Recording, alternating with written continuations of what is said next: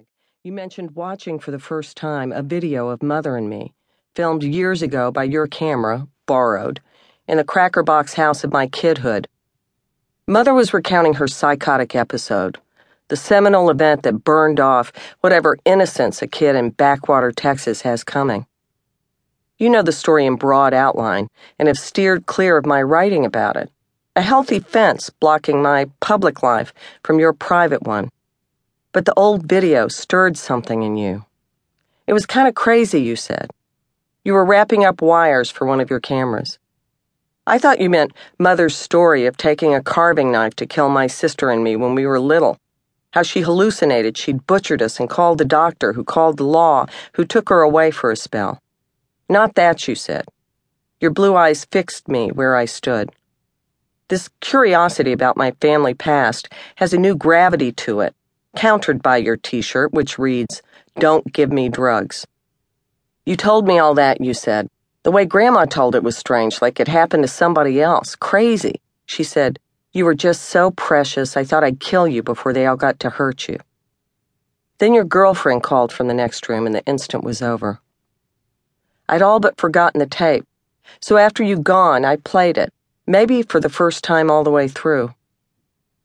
It's a summer afternoon in a yellow kitchen we've yet to remodel. A few tiles still bear bullet holes from Mother's pistol-wagging arguments with my daddy and 2 subsequent romances. The florid robe she's wearing would suit a Wiccan princess. Ditto her short ash-white hair and her pale-as-marble skin, which still looks dewy. She reads some Gnostic text about goddesses and gods and the Christ within each of us. She pauses every now and then to say, "Isn't that wild?" or to relight her long cigarillo.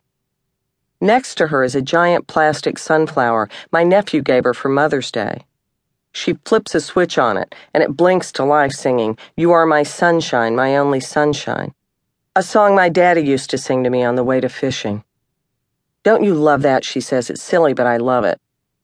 I ask what she was thinking on the night in question, and she says, "I just couldn't imagine bringing 2 girls up in a world where they do such awful things to women. So I decided to kill you both to spare you." How long had you been drinking? Oh, I wasn't drunk, Mother says. Maybe I'd had a few drinks. This completely counters her earlier version in which she claimed to have been shit-faced. But I don't press it. She shrugs at me, adding, "Sheesh." I'd never think to go over this footage myself, but for you, Dev.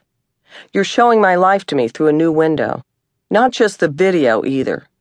Your birth altered my whole posture on the planet, not to mention my role vis-a-vis Mother. For I partly see her through your vantage. You never knew the knife-wielding goddess of death. She's your gray-haired grandmother, the one I was always trying to protect you from, even though she was sober when you knew her. Her rages had dissipated, but her child-rearing judgment never improved. You still think it's funny that she let you screen at age 8 the uber-violent pulp fiction because she found your interest in non-linear film methods artistic. But I'd stood before her sputtering, "What about the sodomy, Mother?" From the corner of the room, you asked what exactly sodomy was. Mother said, "When the man hurt the other man." You asked her if it was the guy with the bondage ball in his mouth. "Jesus, Mother," I said, "you see?" "Well, he was interested in the movie when his cousin talked about it," Mother said. It's a testament to your desire to avoid further conflict that you waited till we were on the plane to tell me she'd also shown you, at the outset of our visit, a pearl-handled revolver in her pocketbook. Her rationale?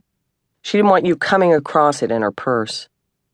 "I'd never go through Grandma Charlie's purse," you said. Still, you considered the pistol incident something I'd want to know, while you reassured me you were disinclined to play with a loaded weapon.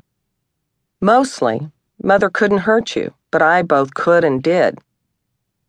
The time I'm mostly thinking of, you were barely 4, which, I would argue, is less like being a miniature person than like a dog or cat who can talk.